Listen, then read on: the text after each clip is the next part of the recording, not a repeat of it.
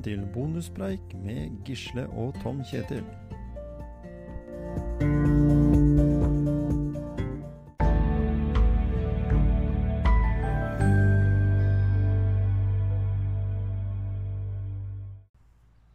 Ja du Gisle, bonuspreik. Bonuspreik, ja. Ja, på utestudio. Utestudio. Ja. Her er det mye historie i veggene, holdt jeg på å si. Ja, Vi sitter jo helt ved vannkanten. Vi har plukket ut sånn enden på Klosterøya vi. Og her har vi jo fuglekvitter, og her har vi, holdt jeg på å si, Eventyrfabrikken, og vi har Tyrili-prosjektet, og så har vi jo arbeidsfolk. Det er jo, folk jobber jo på den øya her hele tiden. Ja, Så for de som har lyst til å bo og leie leilighet faktisk, ikke kjøpe seg, men leie, sånn som det er vanlig mer i storbyene, så er bygga snart ferdig. Med en veldig fin beliggenhet det, vet du. Ja, det er fint langs det er det. vannet her. Her har det vært over 100 års industrihistorie, og så har vi hatt kloster oppe her, og vi har hatt myntpregeri fra kongen i København, som hadde lagde sølvmynter her på øya. Ja da. Og så hadde vi da nyere historie, Norges korteste ferjetrasé, som var fra andre siden på Follestad over til Klosterøya, som var Bjarne og Kåre, som hadde ferje da. De hadde elektrisk ferje faktisk på 50-tallet. Forut for sin tid, kan du si. Forut for sin tid, og det som jeg også må si da, som er sånn verdens første elektriske transporttog, var her på Klosterøya. Eller faktisk på Skottfoss først, da, så kom det andre kom her, for de frakta da noe som heter kubb, sånne små stokker som de lagde masse av for å lage papir. Det frakta de fra den andre siden av øya og over hit. Fra vestsiden over til østsiden. Men nå ble det jo den der papirfabrikken her lagt ned for noen år siden. 2007. Ja. Var det fordi at man trodde at man ikke trengte papir mer, eller? Ja, vi gikk sjeldnere på do, tenker jeg. Nei. Ja, eller leste mindre, eller? Nei, det var nok sikkert en kombinasjon av det. Norske Skog hadde jo satt seg på alt for mange ting de ikke hadde noe greie på, mente de. Så derfor så måtte de rydde opp litt, og da ble jo det konsekvensen at de kunne bare ha noen få fabrikker, og så valgte de å ha en innom mot Oslo Østfold-trakten i stedet, i Halden blant annet. Fordi de tenkte at det var lettere sånn transportmessig, for det er klart at alt skal jo skje mye fortere, og alt skal jo skje på, ja, du skal jo liksom være ute i farvannet der transporten er ganske så kjapt, hvis du skal bruke båt til å frakte med. Og det har vært tradisjon her at den har kjørt mye lekter og sånn, men de siste årene kjørte de mye tungtransport, altså trailere da, som kjørte papir. Ja. Så det som var unikt her på denne øya var jo at PM5 da, som var, og PM6, det var liksom to papirmaskiner. Jeg mener det var PM6 som hadde muligheten til å lage så utrolig tynt papir. Så den maskinen der, den trykte faktisk da papir til Bibelen. For å få den i ett bind, så måtte arka være så tynne, eller så måtte du ha Bibelen i flere bind. Det som skal sies at den samme maskinen, den trykte også Koranen. Så hadde de visst om det, de som er litt sånn hissige på den sammenslåingen med kristendommen og muslimene, så er det klart at det kunne vært ganske betent hvis de visste om det. De veldig ekstreme da, både på begge sider egentlig. At det samme boka ble laget på samme sted. Men Harry Potter også var en bok som ble trykt opp, altså papiret til Harry Potter-bøkene ble jo trykt opp der da, i starten. Så den den maskinen ble flyttet til, mener jeg kanskje det var Halden, var det ikke det? I hvert fall et eller annet sted for å fortsette den produksjonen. Men i dag så tror jeg ikke det er papirproduksjon i Norge i det hele tatt. Nå er det sånn Kina-opplegg. Ja. Nei, det er liksom det er masse som på en måte en kan savne litt da, og er rart det er blitt borte. Jeg ser jo sånn som produksjon av iskrem i Brevik da. Det er liksom, for meg så er Brevik diplomis liksom. Ja. Altså, nå er det ikke noe mer produksjon der. Nå er det bare et lager over på Statellet. Ikke sant? Og vi hadde jo Polly peanøtter rett ut på Hjemse her også. Det var jo også sånn, det var jo de beste peanøttene, det som vi vokste opp med. Ja, var det ikke noe vi drakk på lørdagene som het brus også, som kom fra Trio? Ja, ikke sant? Er det lenger da? Nei, jeg tror ikke de lager brus heller. Og så hadde vi Gøy Saft. Den ble jo laget her. Elfas Gimsøy hadde jo sine lokaler her oppe på øya i starten. Elfas Gimsøy. Så flyttet de ut til Kjørbekk, men Gøy Saft da var jo også noe vi vokste opp med. Som ble liksom litt annen saft enn den som mormor eller bestemor lagde, på rips og solbær. Litt mindre sukker antagelig. Ja. At det var det begynte å gå på den tida. Men så vi har hatt ganske mange sånne hjørnesteinsbedrifter, kan vi kalle det det. Vi hadde jo Spriten, het jo det bygget som du ser der, det høye bygget. Den laget jo tresprit. Ja. Så det var liksom mange viktige bedrifter som der. At du har jo faktisk familie, du som jobber i det lille lavebygget der borte. Han er jo i familie med deg. Siden Morten Hark er i familien din, så er Kjetil Hark også det, og han har kontor eller snekkerverksted der. Ja. Han er møbelsnekker. Ja.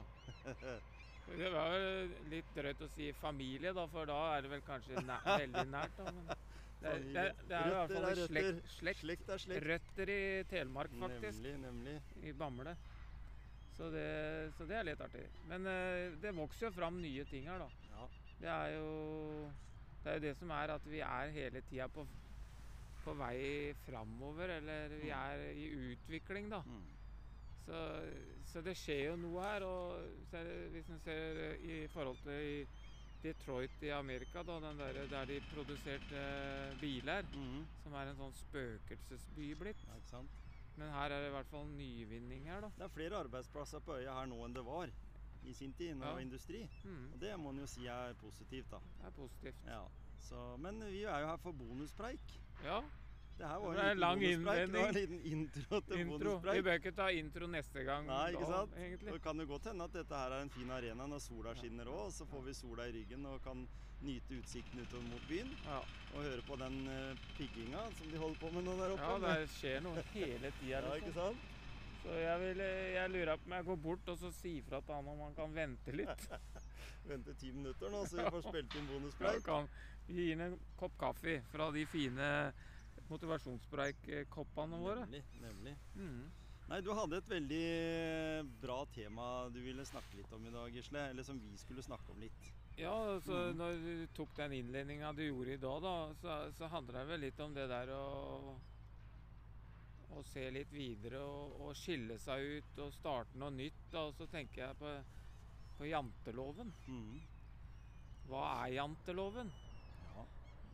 Hvor dukket det fenomenet opp?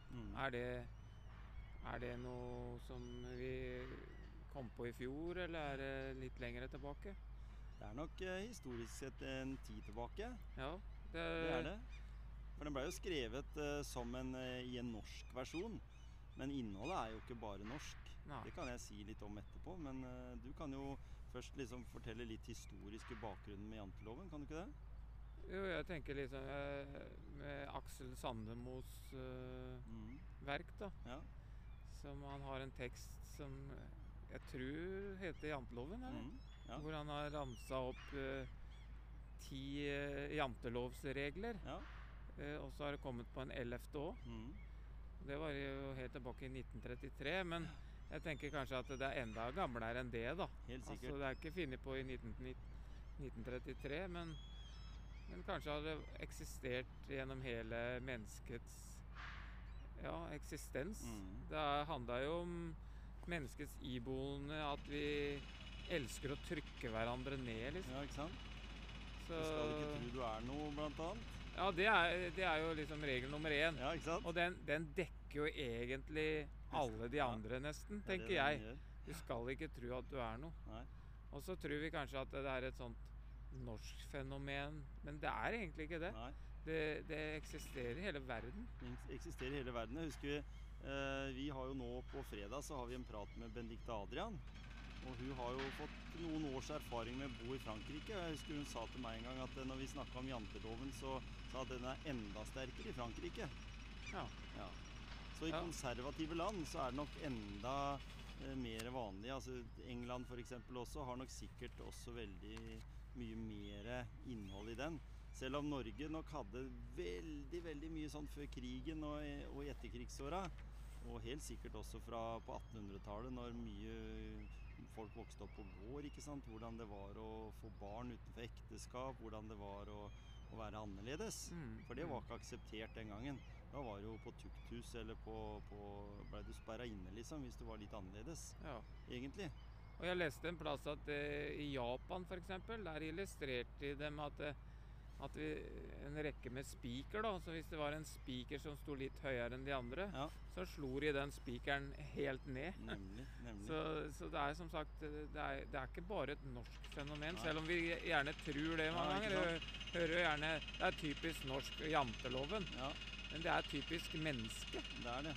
Og jeg kan jo ta et sånt eksempel som alltid, liksom, hver gang noen nevner janteloven for meg, så kommer The Wall med Pink Floyd opp, der alle skolebarna skal liksom inn i den samme kjøttkverna, ikke sant? Og komme ut helt like alle sammen. Altså det at samfunnet ikke aksepterer ulikheter, da.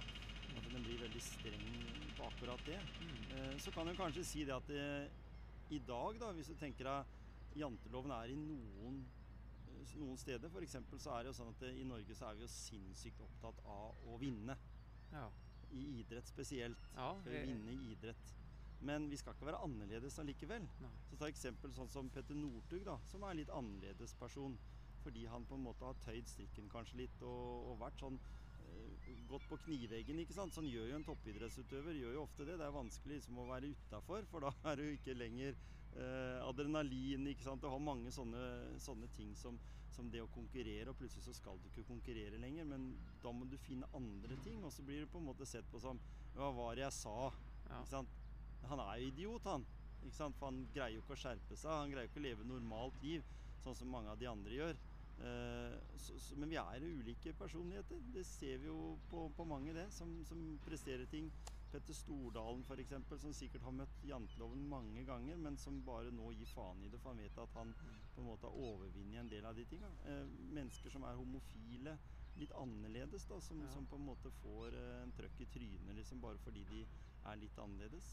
Men det, når du snakker om det, så det var litt av det at hva jeg tenkte på når jeg hadde lyst til å prate litt om janteloven, da. Så var det liksom det, litt med det, når vi snakker om motivasjon, da. Hvordan kan man bruke janteloven, da, som en motivator?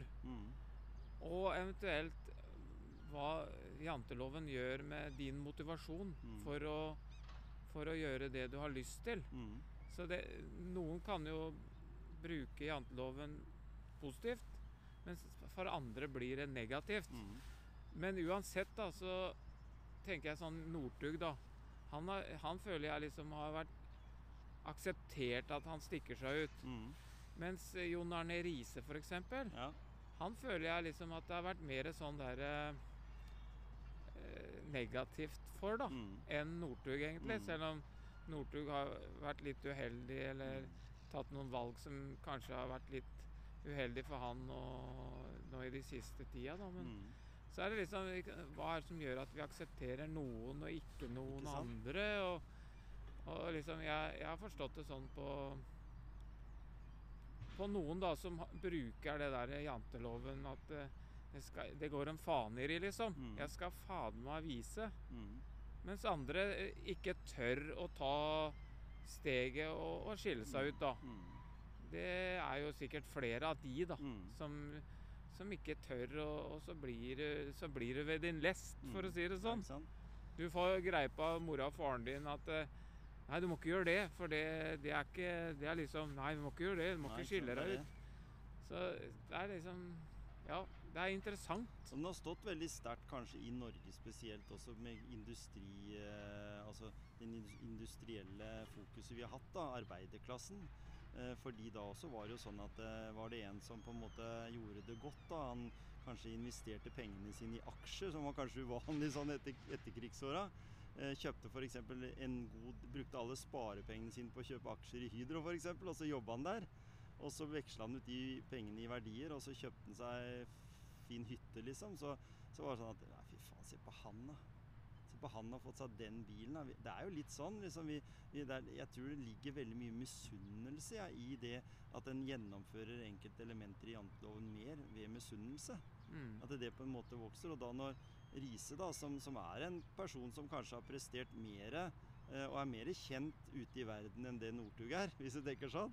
Hvis du tenker Liverpool og hans prestasjoner i fotball da, så jo det på en måte idretter som større som på verdensbasis enn den lille langrennssporten, for det ingen som vet om Petter Northug i England for eksempel, eller i andre. De der vintersportsstedene vet om hvem det så i hvert fall med langrenn, men ellers så de veldig ukjente. Og det husker jeg i sin tid når Bjørn Dæhlie var langt oppe da, at han også var liksom sånn, hvem det liksom? Hvem Bjørn Dæhlie? Selv om han har tatt jeg kan tenke meg at kanskje Bjørndalen mer kjent for mange da, fordi han har gjort det veldig bra i en idrett som også større nedover i Europa, men det bare fordi det større i Europa da, på en måte. Tyskland og sånn. Men hva tenker du at vi mennesker da kan gjøre for å motbevise det der utsagnet om at vi mennesker elsker å trykke hverandre ned? For jeg ser jo også mange av kommentarene på Facebook også. Det veldig mange som hogger til og skal mene noe om andre, fordi at de kanskje ikke har gjort det som de som kommenterer har som samme interesse da. Vi kan ikke ha samme interessen alle sammen. Nei, ikke sant? Vi må liksom, noen må klatre opp et fjell da, fordi at det livet deres. Men hvis jeg uheldig da, og det skjer noe da, så det noen ute med en gang. Ja, når du så dum, skal jeg sitte hjemme i stolen og se rett i veggen da? Hæ? Det jo mange... Av frykt for at noen skal mene noe om meg, liksom. Jeg tror hvis en tenker at du har de personene som blir skikkelig motivert av for eksempel foreldrene sine, til å ute videre, til å trene for å bli gode da, hvis en tar det, eller være aktive, eller ta et yrkesvalg som de på en måte har i hjertet sitt da, og dette her har jeg veldig lyst til å jobbe med, og du blir motivert av foreldrene til å si at ja, men kjør på, vi skal støtte deg 110%, så det en ting, men så har du de da som gjør valga da, og så ikke har med kanskje foreldre eller familie på lag, og så sier de, så går det ikke så bra da, så sier de, ja, hva var det jeg sa? Ja. Da har du 50-50 sjans da. Ikke sant? Altså enten så får du rett, eller så får du feil. Ikke sant? Og da har du den der, og det jo litt innenfor den der jantelovtenkinga, dette å trykke folk ned, og liksom på en måte holde det ned, og det ligger jo egentlig i naturen vår helt tilbake til når vår menneskerase kom, for det var det de gjorde, de jakta, og vi drepte jo alle andre menneskeraser som fantes. Så du mener at det kan være måten å overleve på? Det et overlevelsesgreie, tror jeg. Men har vi behov for det nå? Nei. Vi har jo ikke det. I nyere tid da? Nei, vi har jo ikke noe behov for å rakke ned på andre. Men vi greier allikevel ikke å skille det i den situasjonen vi i dag, med sosiale medier, med jobb, altså at alle skal få de samme mulighetene, så funker egentlig ikke det med den, sånn som hjernen vår programmert da, tenker jeg. For det skal liksom være sånn at du og jeg som jobber med motivasjon og som har fokus på det gjennom podcast og sånn, vi tenker sånn, og 1000 millioner av mennesker gjør jo det på en måte, men så det en god del mennesker også som har den der negative der. Jeg kan selv tenke at noen ganger så må jeg ta meg i det, for jeg kan være litt negativ, men det kan være dagsformen. Det kan være at jeg har hatt en litt dårlig dag, jeg har vært litt sliten, sovet litt dårlig, og så begynner å tenke sånn, og så må du liksom til, nei, faen, nå må jeg skjerpe meg. Hvorfor skal jeg henge meg opp i det? Hvorfor skal jeg finne negative ting med andre mennesker? Jeg burde ha nok med meg selv. Det sant. Så, nei, det litt som det der, jeg tenker liksom, ja, nå kan du kanskje noen sitter og tenker, faen, de prøver å lære vårs, liksom. Det de jeg tror de for noe? Men for det jo også et av de der bud eller reglene da. Du skal ikke belære vårs, liksom. Nei. Men vi vel ikke feilfrie vi heller, ikke sant? Altså, det jo derfor vi snakker om det, for vi har jo lyst til å bli bedre mennesker selv også. Det jo litt sånn hjelp til selvhjelp, den der. Ja, det jo det. Vi jo ikke... Det jo derfor vi snakker om det, vi kan noe om det, og vi har erfart ting med oss selv også, ikke sant? Egne erfaringer også? Ja, vi har opplevd kanskje litt janteloven, og vi har vel vært litt jante selv også, kanskje? I noen ting kan vi helt sikkert ha vært det, og vi vokst opp på 70-tallet, ikke sant? Og det var jo på en måte den tida da folk begynte å bli litt annerledes.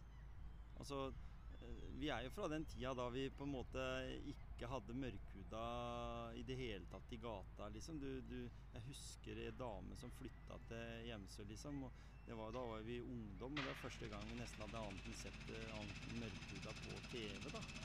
Og det var jo veldig sånn, og de hadde det sikkert ikke lett. De første som kom, til og med nordlendingene sleit jo når de kom til Grenland for å få seg jobb. Det sto I annonser med utleie, så sto det leies ut, men ikke til nordlendinger. Ja.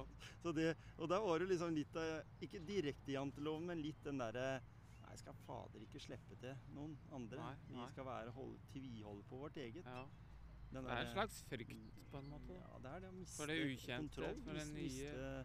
Kan jo si det på mange måter. Miste kontroll, miste en del av seg selv. Det kan være mange sånne elementer. Ja. Så, men I hvert fall sånn, jeg tror at det kanskje ikke mulig å gjøre noe med hele janteloven, men det går an å fokusere litt annerledes. At det går an å tenke på at ja, ikke tenk på de, men gjør som du ønsker. Motivere deg selv liksom mer til det. Altså en indre motivasjon da, for å ta det. Bygge opp det fra bånda på en måte.